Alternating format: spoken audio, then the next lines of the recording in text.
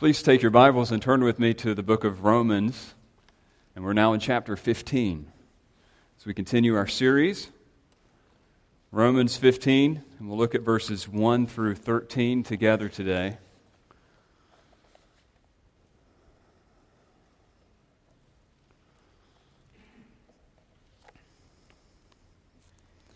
And if you're visiting with us, feel free to use the Bible located in the pew pocket in front of you.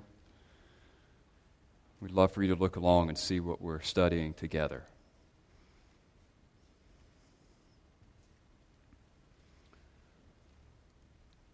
Romans 15, beginning at verse 1. We who are strong have an obligation to bear with the failings of the weak and not to please ourselves.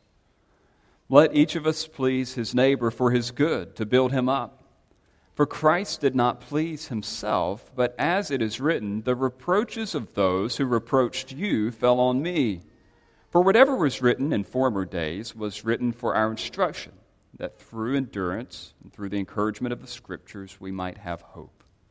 May the God of endurance and encouragement grant you to live in such harmony with one another, in accord with Christ Jesus, that together you may with one voice glorify the God and Father of our Lord Jesus Christ. Therefore, welcome one another as Christ has welcomed you for the glory of God. For I tell you that Christ became a servant to the circumcised to show God's truthfulness, in order to confirm the promises given to the patriarchs, and in order that the Gentiles might glorify God for his mercy. As it is written, therefore I will praise you among the Gentiles and sing to your name. Again it is said, rejoice, O Gentiles, with his people. And again, praise the Lord, all you Gentiles, and let all the peoples extol him. And Isaiah again says, the root of Jesse will come, even he who arises to rule the Gentiles. In him will the Gentiles hope.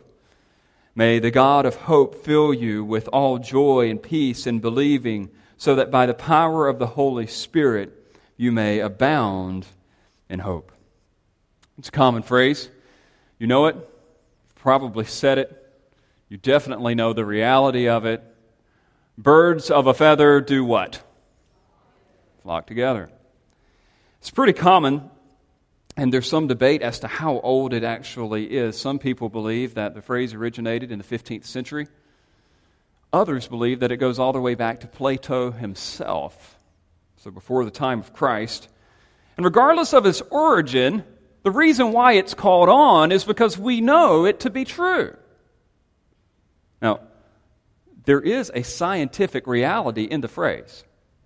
When we say it, we typically think of people hanging out that are similar to one another, but it is true that literal birds do flock together. I mean, a single species typically will fly together or spend their time together. And ornithologists explain this behavior as safety in numbers. It's a tactic to reduce their risk of attack. And there probably is a sense in which we do the same to protect ourselves. We feel safe and we feel comfortable around those who are like us. We see it all the time.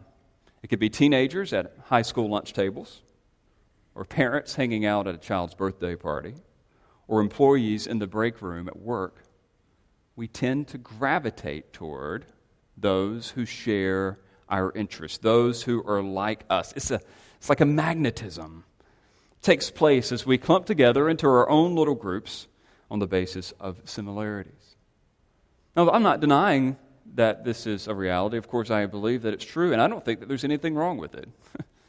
It is good for us to hang out and to feel comfortable around other people who are like us.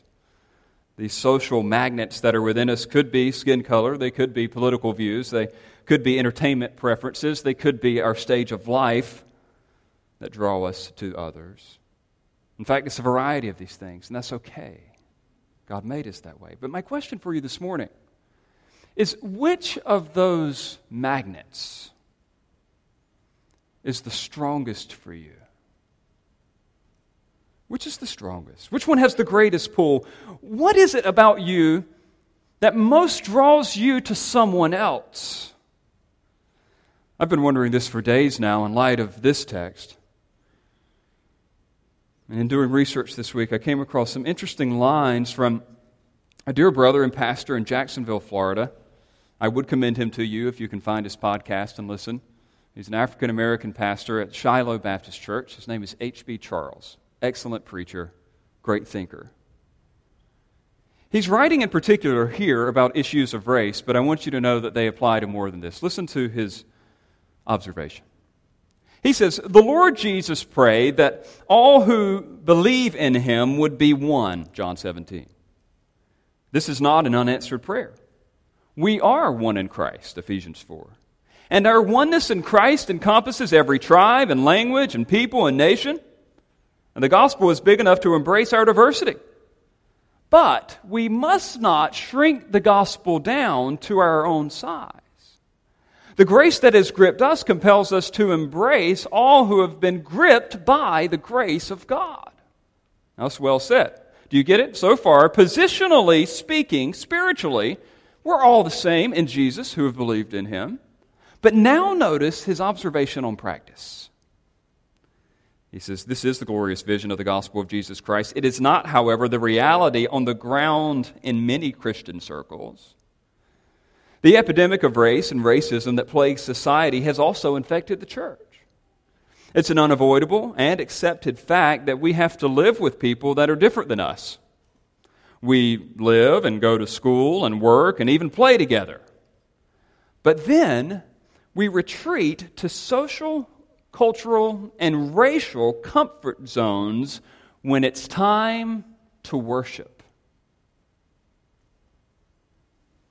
In other words, he asks, shouldn't Christ be our greatest commonality? Shouldn't the strongest magnet within us be Jesus himself? And if that is true, why does the church reflect such a lack of diversity? This is a struggle for churches in general. I'm not speaking just about Faith Bible Church. I'm speaking about churches as a whole. Why does diversity exist in every sphere of American life except for the church? I'm not preaching a message on this, but please observe with me. Don't get defensive. Why is it that even if we overcome language barriers, let's say that everyone speaks English, we still have a white church and a black church and a Hispanic church and a Brazilian church? Have you noticed that? It's not only a struggle for churches, it's a struggle in churches. And let's be honest, any church should reflect the diversity of its area. So I don't want you to think that as I'm asking these questions, that I look out among our church and I think that we should have an even proportion of people from different ethnicities. I realize that Naples is 95% Caucasian. But even despite the race thing, don't just think race, think beyond that. Are there other ways to express diversity? I mean, within this church, what is the strongest magnet that brings you together with other believers here? Is it age? Is it economic interest? Is it life stage? Is it mutual hobbies? Well, nothing is wrong, again, with hanging out with people who are externally and superficially like you, but my question is, should it be limited to this? Our Lord, through the book of Romans, argues otherwise. See, while it may be hard for us to discern, Romans is about more than the righteousness of God. It's been a while since the church as a whole has been in the book, but if you've ever read through the book of Romans, you totally get the fact that, oh yeah, he's talking about God providing righteousness and the person of Jesus, but there's something else going on that we often forget. There's this frequent mention of Jew and Gentile over and over and over and over again, and nobody ever seems to pick up on that being a theme in Romans. Chapters 1 through 3, for example, are not just about the guilt of mankind, it's about the guilt of the Gentiles, and then it's about the guilt of the Jews.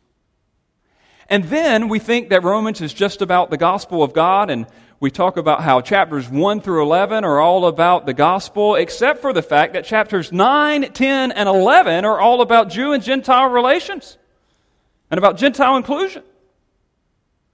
And then we get to the practical section of the book, and he mentions this stuff about loving one another, and he spends a chapter and a half on Jew and Gentile relations.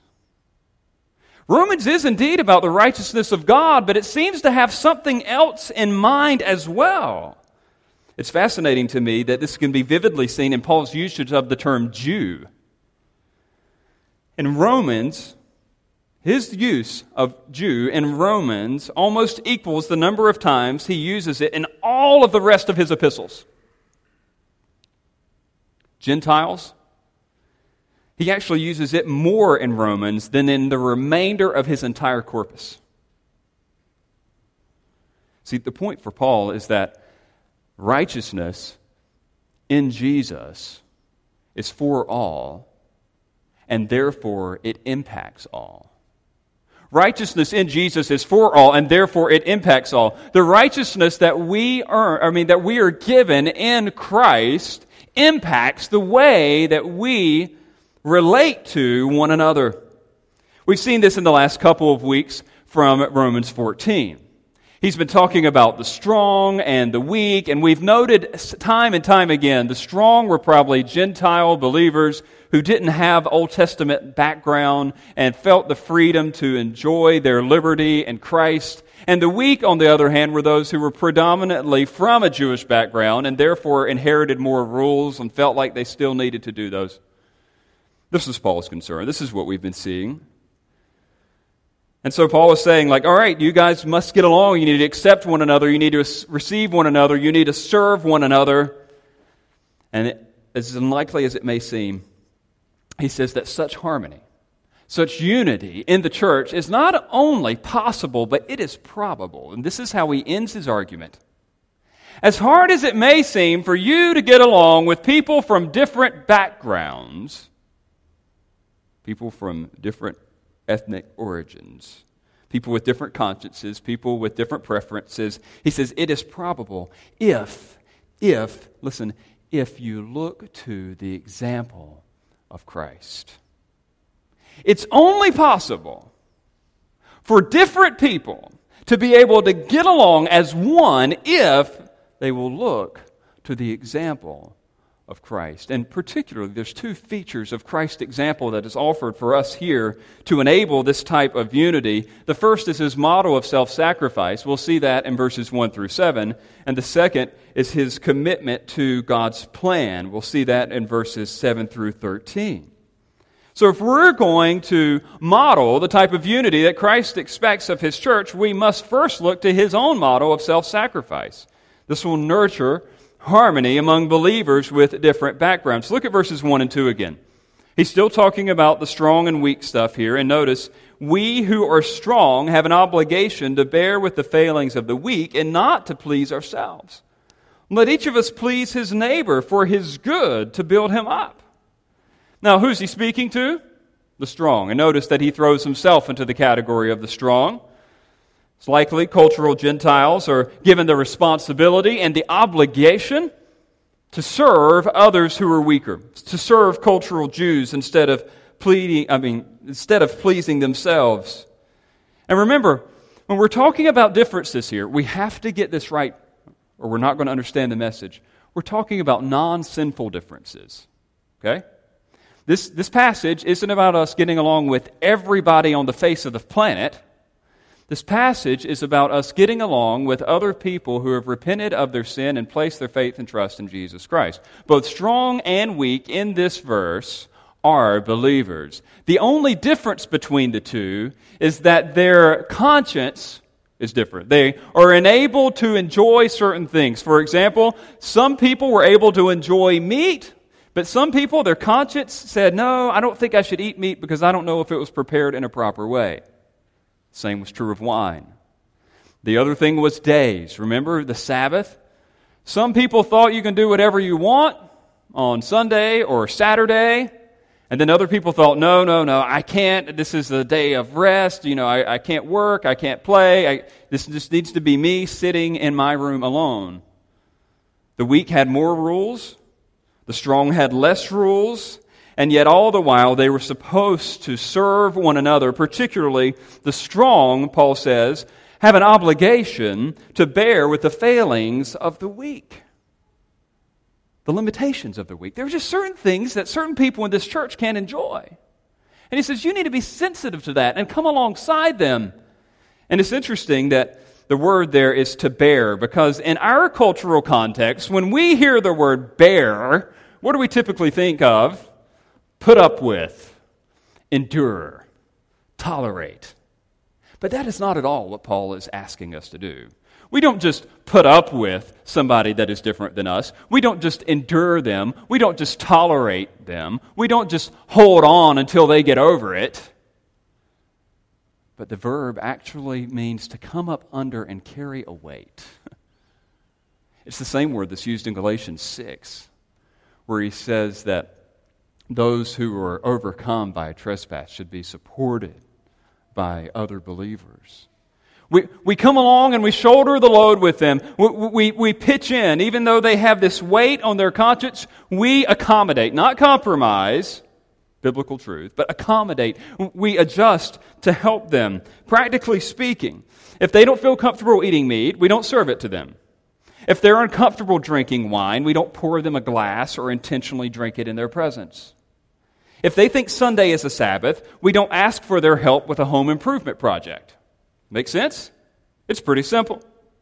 And he says, your obligation, strong believer, is to not please yourself, but to let each of us please his neighbor for his good to build him up. Conversely, instead of pleasing yourself, he says, your number one concern should be the pleasure of another person. And then he defines that pleasure by building them up, their spiritual good. I don't want anybody to think that it is our responsibility to be people pleasers. It isn't our job to make everyone happy. But Paul is assuming that true Christians in a church would find the most happiness in spiritual growth. And therefore, we should be willing to do whatever would bring pleasure to another person in seeing them grow and become more like Jesus. It's a radical concept that he's calling for here. It isn't just something that is nominal. This is something that's real. These are some of the questions that a strong believer should be asking. How can I strengthen my brother or sister's soul? They're constantly wondering, how can I do him or her spiritual good? What can I limit to help this person's holiness? What sacrifice can I make to advance his or her walk? What about you? Do you ever ask those questions? Do they ever even come through your mind? How do you evaluate your church experience? I mean, if you know that a former position in which I served, I was a membership pastor at a church with a lot of people, which meant that it was constantly my responsibility to speak to new people as they would come. And it was so funny. I mean, I would have these conversations on a weekly basis, and people would tell me what they were looking for in a church. I want a place that does such and such, or we need such and such, or, this last place didn't have this, and we really were looking for a fill in the blank. And most of the things were good, but the orientation was always I and me and mine and what I'm looking for. Very rarely did I ever come across someone in the literally hundreds of interviews that I did that said, we're just looking to serve. We just want to plug in and get involved and help other people become more like Jesus. It's kind of rare. And yet that seems to be the expectation that Paul places upon the mature Christian. This is what grown-up Christianity looks like. Not a concern for self, but a concern for others. It is an obligation to care for the spiritually malnourished. It engages those with different viewpoints that may not be as theologically mature as your own. It takes responsibilities for other believers. It works with them. It bears with them. It targets their good. I'm only a month out, not even a month out yet, from my 13th wedding anniversary. It has passed. We celebrated. It was great. And it's always nice to reflect on the 13 wonderful years that we've enjoyed together. Now, as great as they have been, and unfortunately my wife is not here, so you need to share good things about this little illustration. As great as these 13 years have been, get that right, I could have made them better if I would have followed the 100-100 principle. Maybe you've heard of it. The classic line is that for any relationship to work, it must maintain a 50-50 partnership. You do your part, I do mine, but this is not what we vowed to do. The marriage covenant is a 100-100 relationship. Remember the vow? I, so-and-so, take you, so-and-so, for my lawful wife or husband, to have and to hold from this day forward, for better, for worse, for richer, for poorer, in sickness and in health, until death do us part. Now, please keep in mind what it doesn't say. It does not say, I will take care of you as long as you take care of me. I will try my best as long as you try to. I will love you as long as you make me happy. I will love you until I don't feel like it anymore. Just a little note here. If you ever want me to do your wedding, I will not do it if you try to change the vows. Why do people want to rewrite their own vows today? Because they don't like 100-100 commitment. The relationship being called for here amongst the weak and the strong is not a 50-50. It's not a 51-49. It's a 100-100. Similarly, this commitment level that Paul calls for among believers in the church is 100-100. This is the expectation of nurturing harmony in the local church. You and me, but you, as a member of a church, bear 100% of the responsibility of caring for other believers in the congregation. I know that flies in the face of modern church growth theory, but that's the Bible. As a church, even in our last members meeting, we covenanted together to do this. For those of you who weren't there, I trust you received an email on the update. But we wanted to update the language of the expectations of what we had for people who said that they were going to follow Jesus with us here. And these were the exact words that we agreed to. We will work and pray for the unity of the Spirit and the bond of peace, walking together in brotherly love, exercising an affectionate care and watchfulness over each other, and faithfully admonishing and correcting one another as occasion may require. Now, I don't know if that sounds like too complex of language for you, but I want to bring out a few features of it because they're very intentional. It's kind of unpleasant. I mean, it says we will work at caring for one another. It says that we will walk together in brotherly love, not run ahead. Notice this, we exercise, that's an unpleasant word. We exercise an affection and a watch care over one another. That's hard work. And how do we do this? How in the world are we expected to sustain the emotional energy to be a part of a church body in which we are constantly looking out for other people? Verses 3 and 4 give the answer. Christ did not please himself, but as it is written, the reproaches of those who reproached you fell on me. For whatever was written in former days was written for our instruction, that through endurance and through encouragement of the Scriptures we might have hope. Notice that he would point them to Christ as the paradigm for their own ministry. If you want to know how to sustain such selfless ministry, you look to Jesus. He is the example of this. Now, I want you to keep two parts in mind here of what Jesus has done. It says that one, Christ did not please himself. But then secondly, note that he suffered reproach in obedience to God. Christ did not concern himself with his own pleasure, with his own comfort, with his own convenience. When he came to save, he did it for us. He did it at great cost to himself. And even the text from Psalm 69:9 appeals to this. In the original context, this particular psalm spoke of a zealous worshiper of Yahweh suffering on account of his zeal and devotion. When you read through Psalm 69, you see that it's someone who's being made fun of on account of doing that which was right, reminding us that the will of God is always costly. But here, the apostle directly applies the psalm to Jesus, as he was the ultimate example of suffering on account of zeal and devotion. In fact, the New Testament writers will use this same passage no less than 10 times to refer to Jesus' suffering in his passion. And it reminds the readers that both Jesus and all the righteous are willing to pay a high price for obedience. He says, look, this is the way it's always been. I know this sounds hard. I know this sounds difficult, but this is what Jesus has done, and this is what you're being called to do. Jesus is our example. And then notice verse 4. It's not a key part of their argument, but it is parenthetical. He mentions that even the Old Testament, where they quotes from, is replete with instructional examples of those who suffered this way.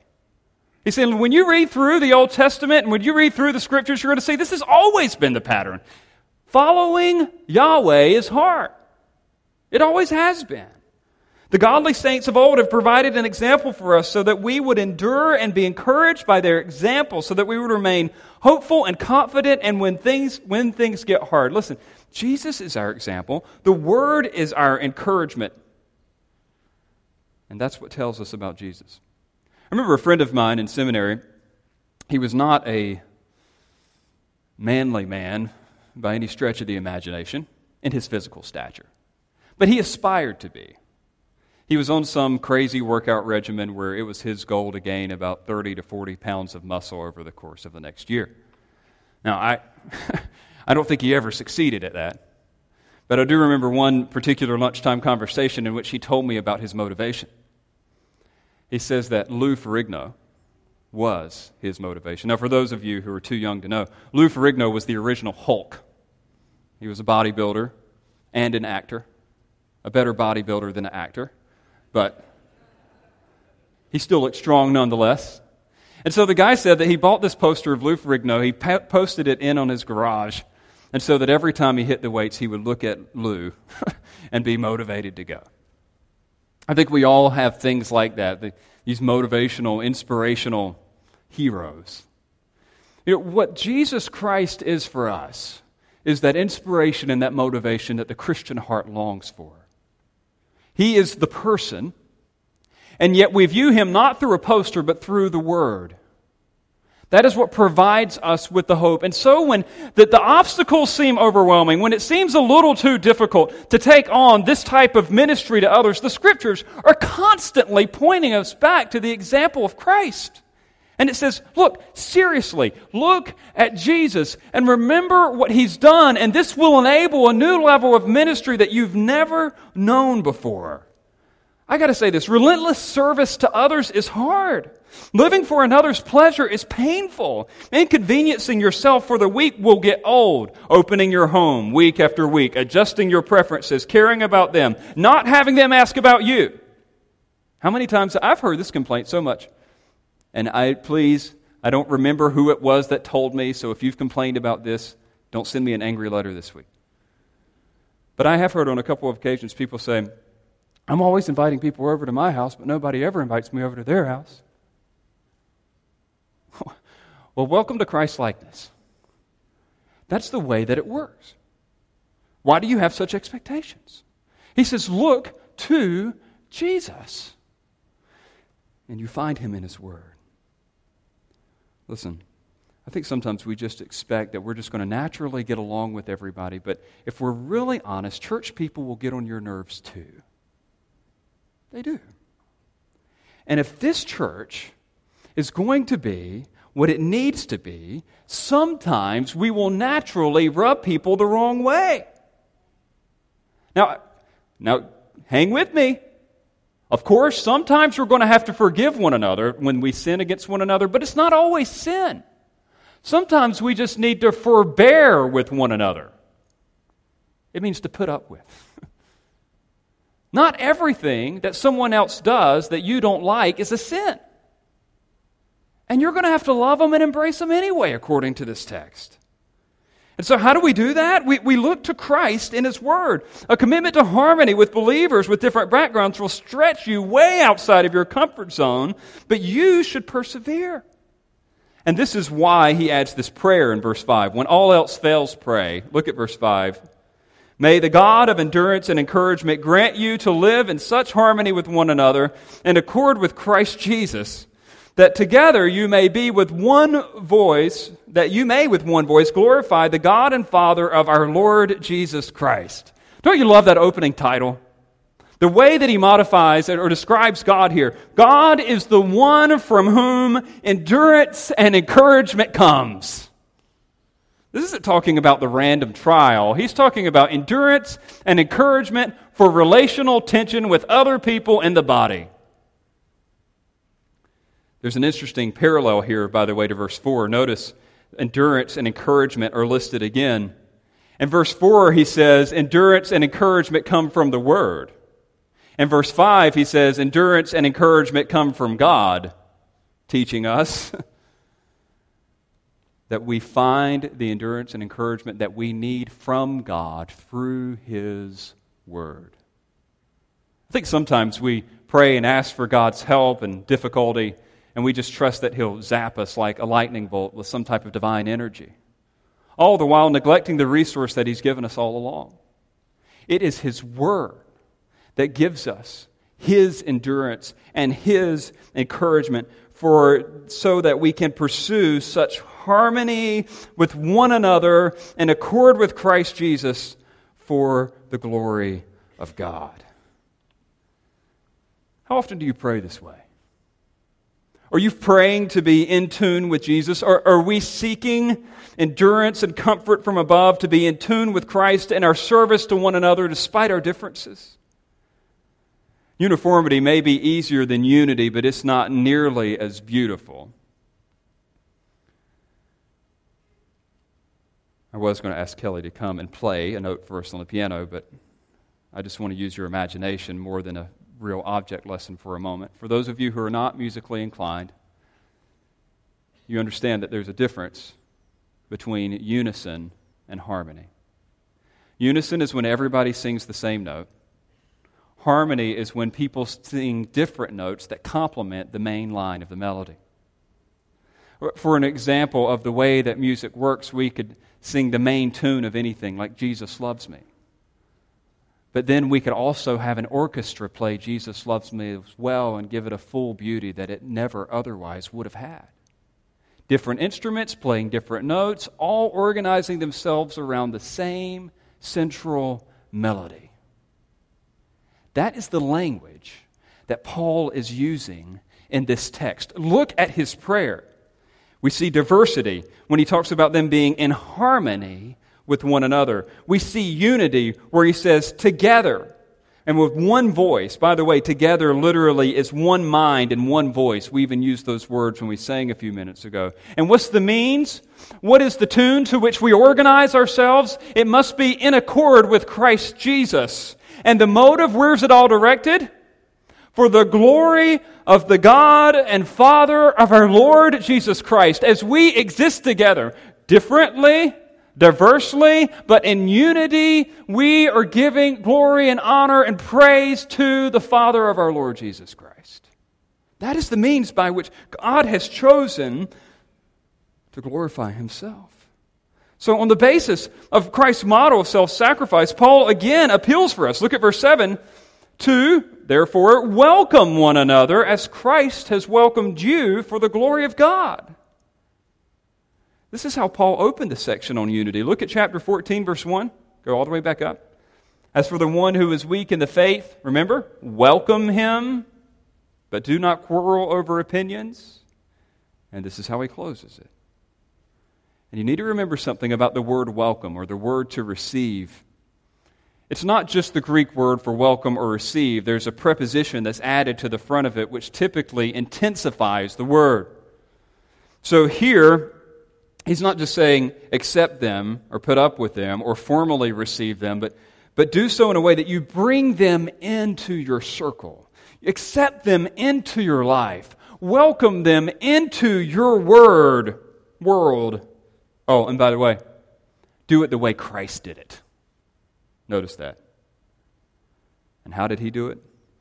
Christ received us at great cost to Himself In fact, He didn't just receive us when we were different. Romans 5 says that He received us when we were diametrically opposed to Him. We were His enemies.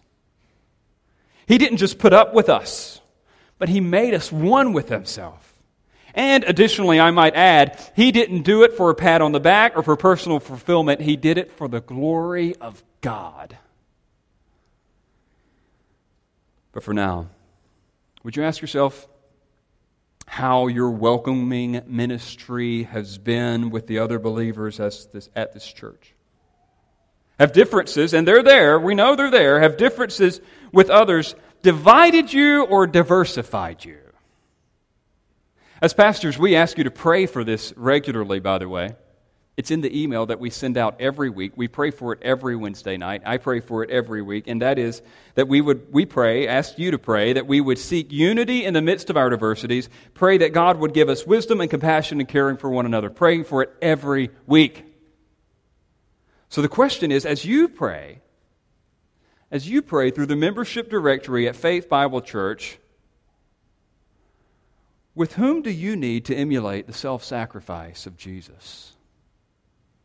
When your eyes go over the names on that list, and when you're looking through and seeing these other believers, who on that list would it just be easier to avoid or to label as non-compatible and let them go? I know you would object. Justin, I just don't gel with that person. Things just don't click with us. You know what? That may be the very person that you're called to include. See, these scruples of the weak were part of their background. It was part of their identity. It would do well to remember that opinions differ because experiences do, and preferences vary because backgrounds do. So, dear saint, with whom should you reconcile?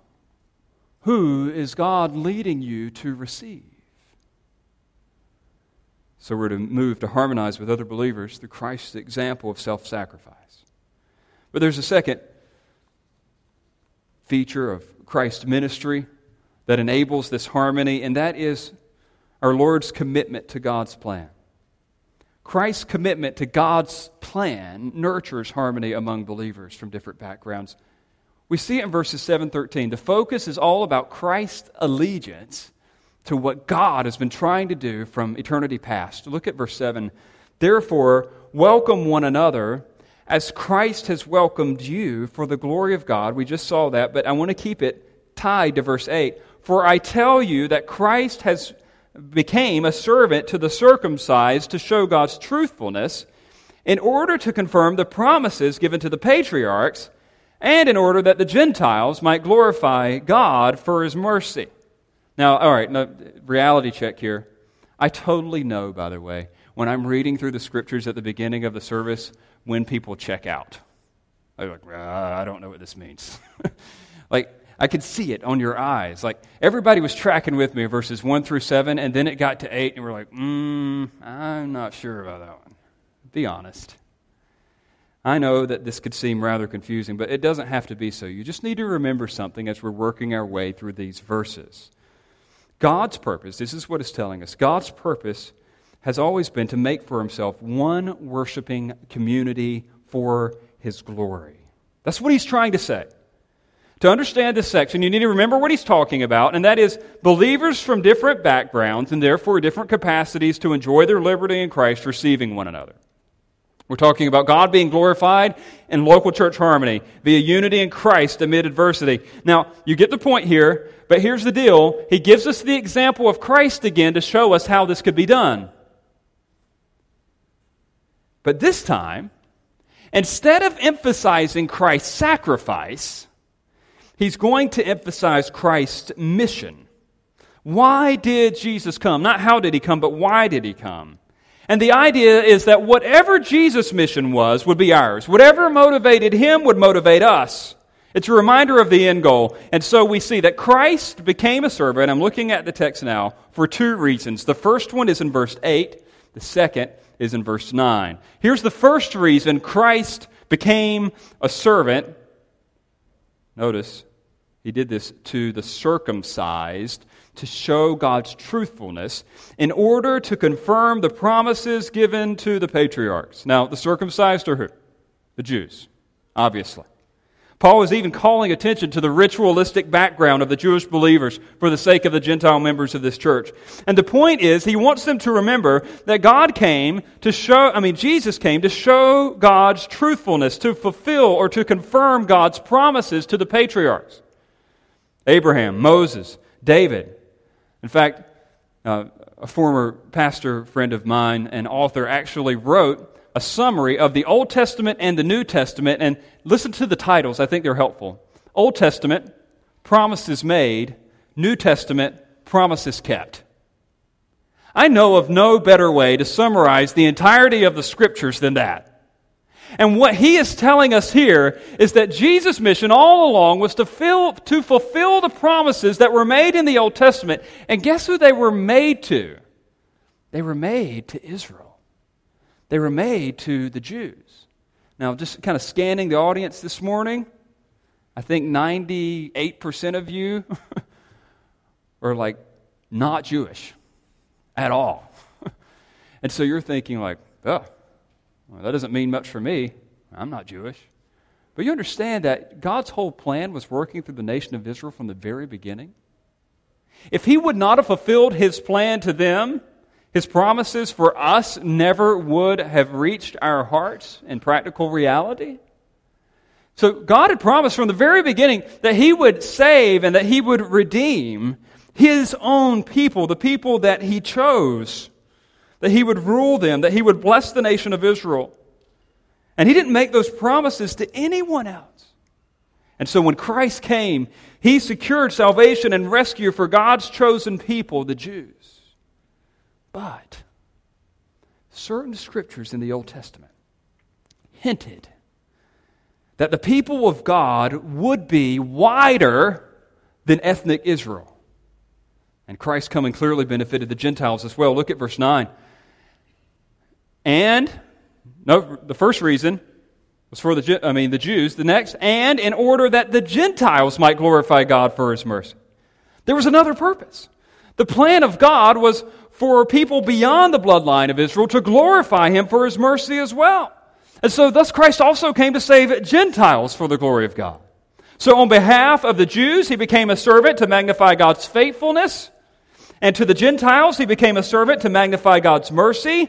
And so it has been the plan of God from the very beginning to save Jew and Gentile alike for His glory. Now the question for the first century reader is this: really?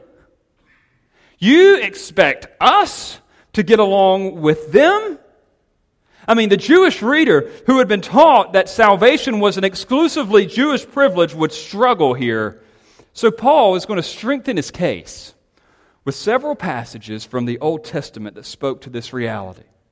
And he quotes from each of the major three sections of the Hebrew Bible, the law, the writings, and the prophets. And I want you to see how he's building his case here, because the Jews would struggle with this. Therefore, he's using the Old Testament to prove that the 98% of us in here should actually be in here. The law, verse 10.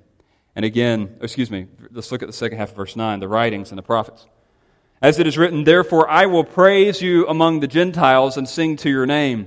The reason I say this comes from the law and the prophets is because this same passage occurs in Psalm 18:49. It also occurs in 2 Samuel 22:50. But the point of the passage is the same.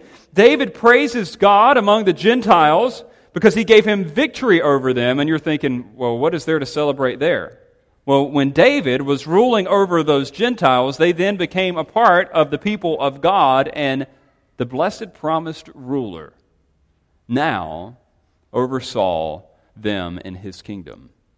It was a preview that there would be Gentiles who would be included in this Jewish rule, in God's special rule through His people. We could spend a lot of time on this, but we need to move quickly. There's another quote here from the law, verse 10. And again, it is said, rejoice, O Gentiles, with His people. This one comes from Deuteronomy 32:43. For those of you familiar with your Old Testament, this is the song of Moses. This is his victory song before he dies, and it's promising salvation and victory for the Jews. And then there's this weird line in there that most of them just quickly read over in verse 43, that actually calls on the Gentiles to praise God for His unstoppable victory. Now that's strange. How are the Gentiles going to rejoice in God's victory if they're enemies to the people of God? Well, the verse is hinting that they will not always be His enemies. The Gentiles need to be included in this call to rejoice in Yahweh because they are now one of His people. One day, the Gentiles would be on this winning team. The writings, look at verse 11. Praise the Lord, all you Gentiles, and let all the peoples extol Him. Look, Psalm 117:1, which, by the way, if you ever want to get points for memorizing an entire chapter of the Bible, this is the one you want, because there's only 2 verses. But the entire thing is about Gentiles praising the Lord. So there, in the Hebrew hymn book, there is a hymn written to Gentiles saying, hey, you guys rejoice, sing praises to God as well. Christ came to secure worshipers from Jew and Gentile together. And then the final one comes from Isaiah, the prophets, verse 12. The root of Jesse will come, and even he who arises to rule the Gentiles. In him will the Gentiles hope. Here, in Isaiah 11:10, it is prophesied that a descendant of Jesse, someone from the line of the king of David, will be the rallying point of all peoples, the hope of every man, even the Gentiles. It was there in the Old Testament all along. This was God's plan. Thus Jesus, the hope of the Jews, would also become the hope of the Gentiles, and they too would find confidence and joy in His royal reign. Now, Justin, that's an interesting history lesson. I appreciate that. I haven't been asking myself this question. This hasn't been a concern for me. Please, for a moment, put yourself in that first century world. This would have been an impossibility for the believers of that day. An analogy may be helpful. The other day, my kids and I were at a restaurant which had a QRG code on the menu where you could watch, like if you scanned it, you could watch videos of cats and dogs. And like the bulk of the videos were cats and dogs that play together. And everybody is so enamored by these videos of cats and dogs playing together because they know, by nature, cats and dogs don't play together. It's an anomaly. Like they're supposed to eat one another and fight one another, whatever it is they do. You can tell how much I've spent time with animals. This would be the equivalent of saying, all right, there's going to be a nation of cats and there's going to be a nation of dogs, and they're all just going to get together. They're going to be the one representation. Or to use an analogy from even your days in science and school, it's like successfully blending oil and water. How would that ever happen? Yes, I know. What? How could anybody ever successfully get these two groups together? The Jews have always been so into themselves. The Gentiles have always been so far away. And yet he says here, it will happen. This was the great challenge of the church. Now, okay, little test for you. I'm giving you some homework. Don't worry, you're not going to get a grade. But I am seriously asking you to read something outside of church. Please write it down. Please, at some point today, read, for your own edification, Ephesians 2:11 through Ephesians 3:13. Paul explains the significance of his ministry in bringing Jew and Gentile together through the gospel. Ephesians 2:11 to 3:13.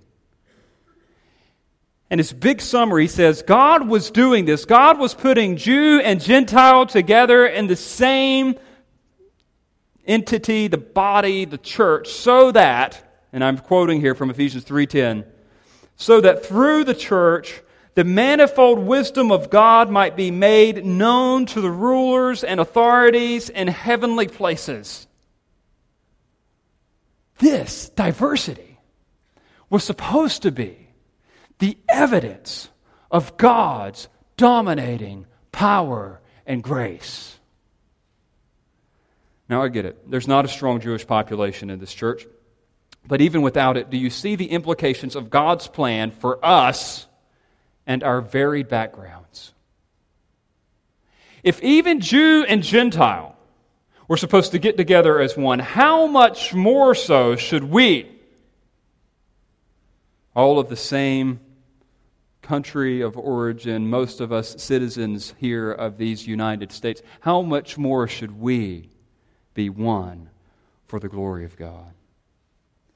Social, cultural, and racial lines can be some of the hardest to cross.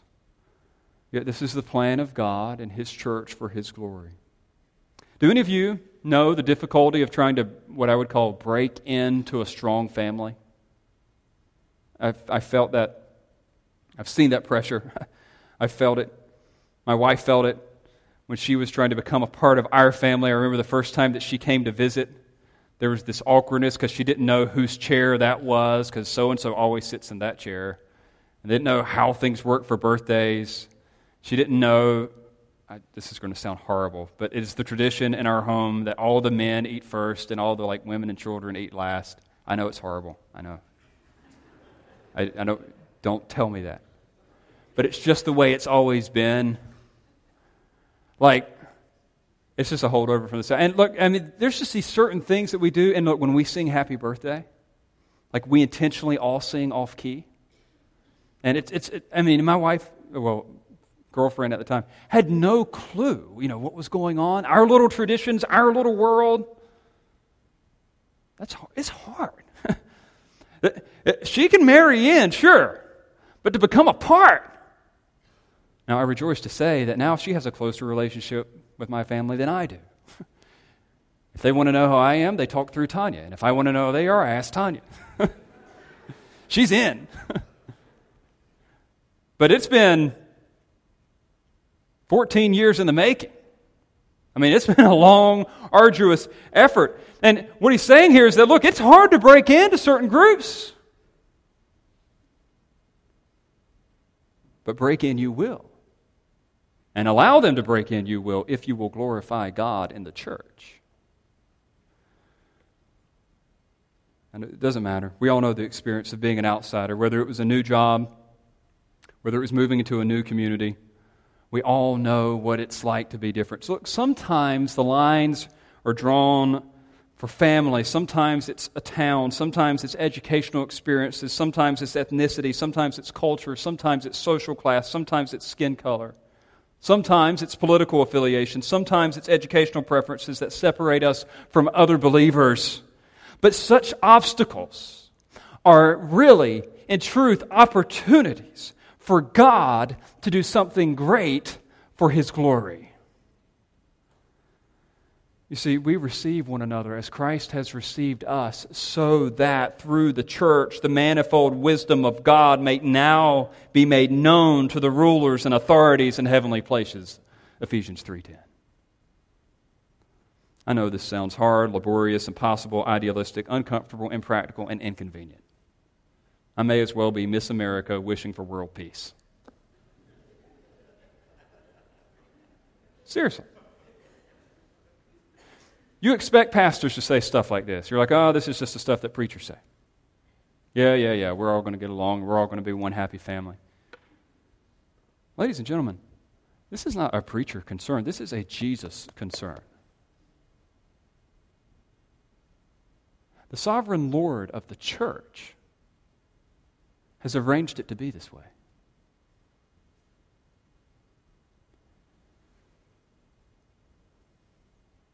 Church growth theory tells us that we should just go ahead and accept the fact that we're going to have to organize around something smaller than the gospel. That's 95% of the churches in the United States have bought into this, and they say, you know what? Let's just go ahead and accept the fact that whoever the main speaker is on Sunday, he's going to draw people his own color and his own age, and then everybody else is just going to have to organize around them. Or maybe through marketing, you start to organize a church around people of similar life experiences, singles, newly married groups, young professional gatherings, or, God forbid, this actually happens. There's churches that organize around a similar social identity. And please, if you've ever been a part of one of these, I'm not trying to be cruel. I'm just saying this is contrary to God's plan. Cowboy churches, motorcycle churches, arts churches, hipster churches. That is not God's plan. Now, show me a church with cowboys, motorcyclists, artistic people, and hipsters. And that's pretty interesting. That's the only thing they really have in common is Jesus, truly. But the question remains for us. Despite what the church growth theory experts would tell us, do we long to give glory to God in the way that He has commanded or not? This has been His plan all along. This is why Jesus came. I got to say, this is why I'm so encouraged when people formally partner with our church and membership and they say, after we've already told them, heads up, hey, this is what we're trying to do, they say, yeah, I'm into that. I want to do that. I'm all in. I see it. I see it among you.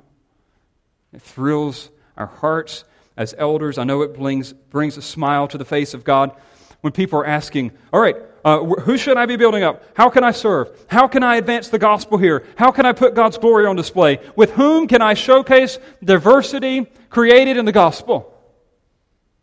I love that. And for those of you who have not yet enlisted in this work, I'll go ahead and warn you, it's hard. But it's not impossible. The Spirit is at work among us. Listen to the words of Paul's final prayer in verse 13.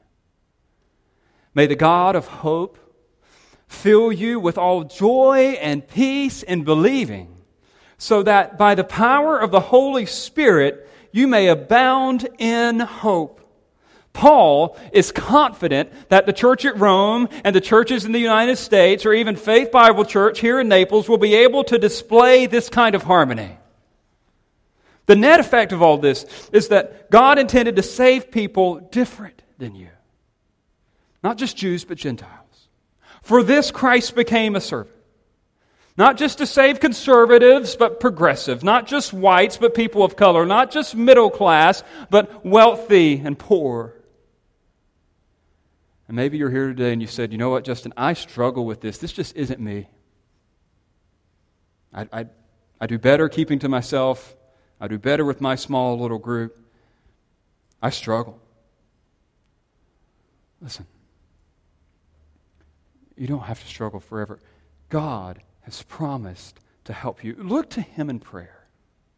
He can fill you with the joy and the peace needed to sustain this work.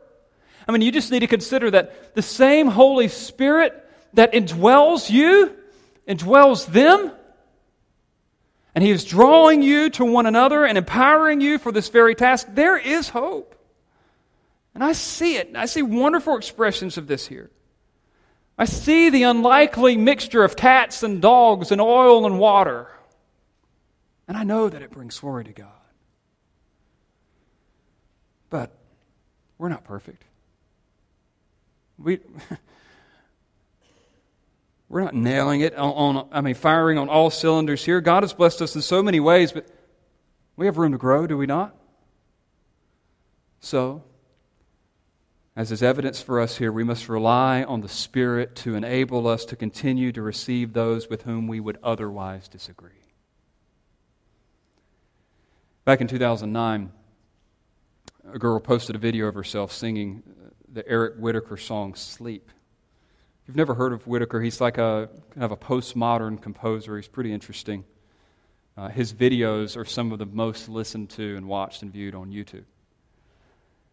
Whitacre found out about this girl recording this song, and so he actually encouraged others to sing, record, and to post videos of themselves singing along with her. And what he was going to do was take their videos and put them together with hers so as to make this one virtual choir. The first one was kind of rough. It was 185 voices from 12 different countries. A little sloppy. But he did it. So then he was like, you know what, we can do this better. He went for Virtual Choir 2.0. In 2.0, he got over 2,000 videos from 58 countries. In light of the success, he was like, okay, let's see if we can do this again. So 3.0 in 2012 came out. It got 3,746 videos from 2,945 people from 73 countries singing a 14-part piece entitled Water Night. It's phenomenal. There has actually been a 4.0. There's a 5.0 coming out in a few months. It just keeps growing and growing and growing. The last count of his successful endeavors to blend together all these voices from so many different backgrounds into one song was 8,409 videos from 5,905 singers from 101 different countries. It's mind-blowing. When asked why he would pursue such an endeavor, listen to Whitaker's answer. He says, it's not only about the music making, but to find people in your area or other parts of the world who share common interest and the same love of choral music. I don't know if it's spiritual, physiological, or psychological phenomenon, but I believe now more than ever that singing is a universal built-in mechanism designed to cultivate empathy and compassion. I hope that more people from across the globe will support and join our fun, loving group made up of every sort of personality, nearly every nationality, and a group bound together by a simple vision to be part of something larger than themselves. Isn't it interesting? Whitaker's not a Christian. But little does he know that in such an endeavor, he is in a small way reflecting the passion of our Lord Jesus Christ. Assembling a group from all ethnicities, all backgrounds, to sing one master song to the glory of his Father. The 4th century theologian Athanasius noted that such orchestration is the overarching goal of Christ in the universe. And in one of his writings, Christ is presented as a master musician, these are his words, orchestrating and adjusting all things and people into a song for his glory, combining parts into wholes and moving them by his beck and will to produce the unity of the universe and his order. That is our God.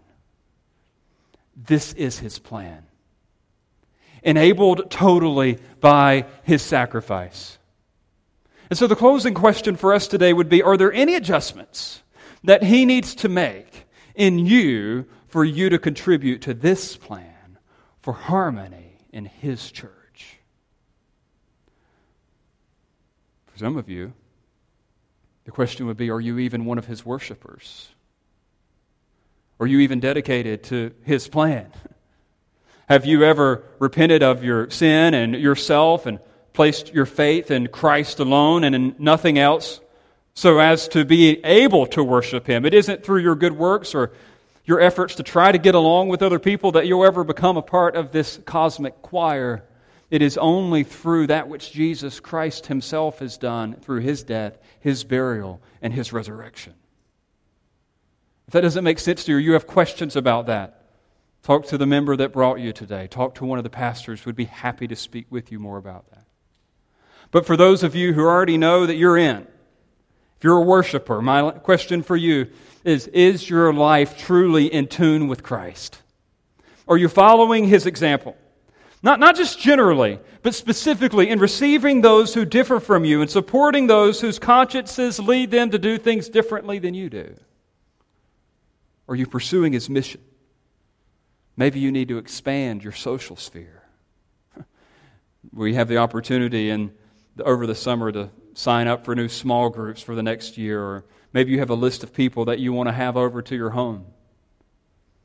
Does that list reflect the diversity being called for here in Romans 15? I would say that as we prepare for communion, there is no better time than now to reflect on that.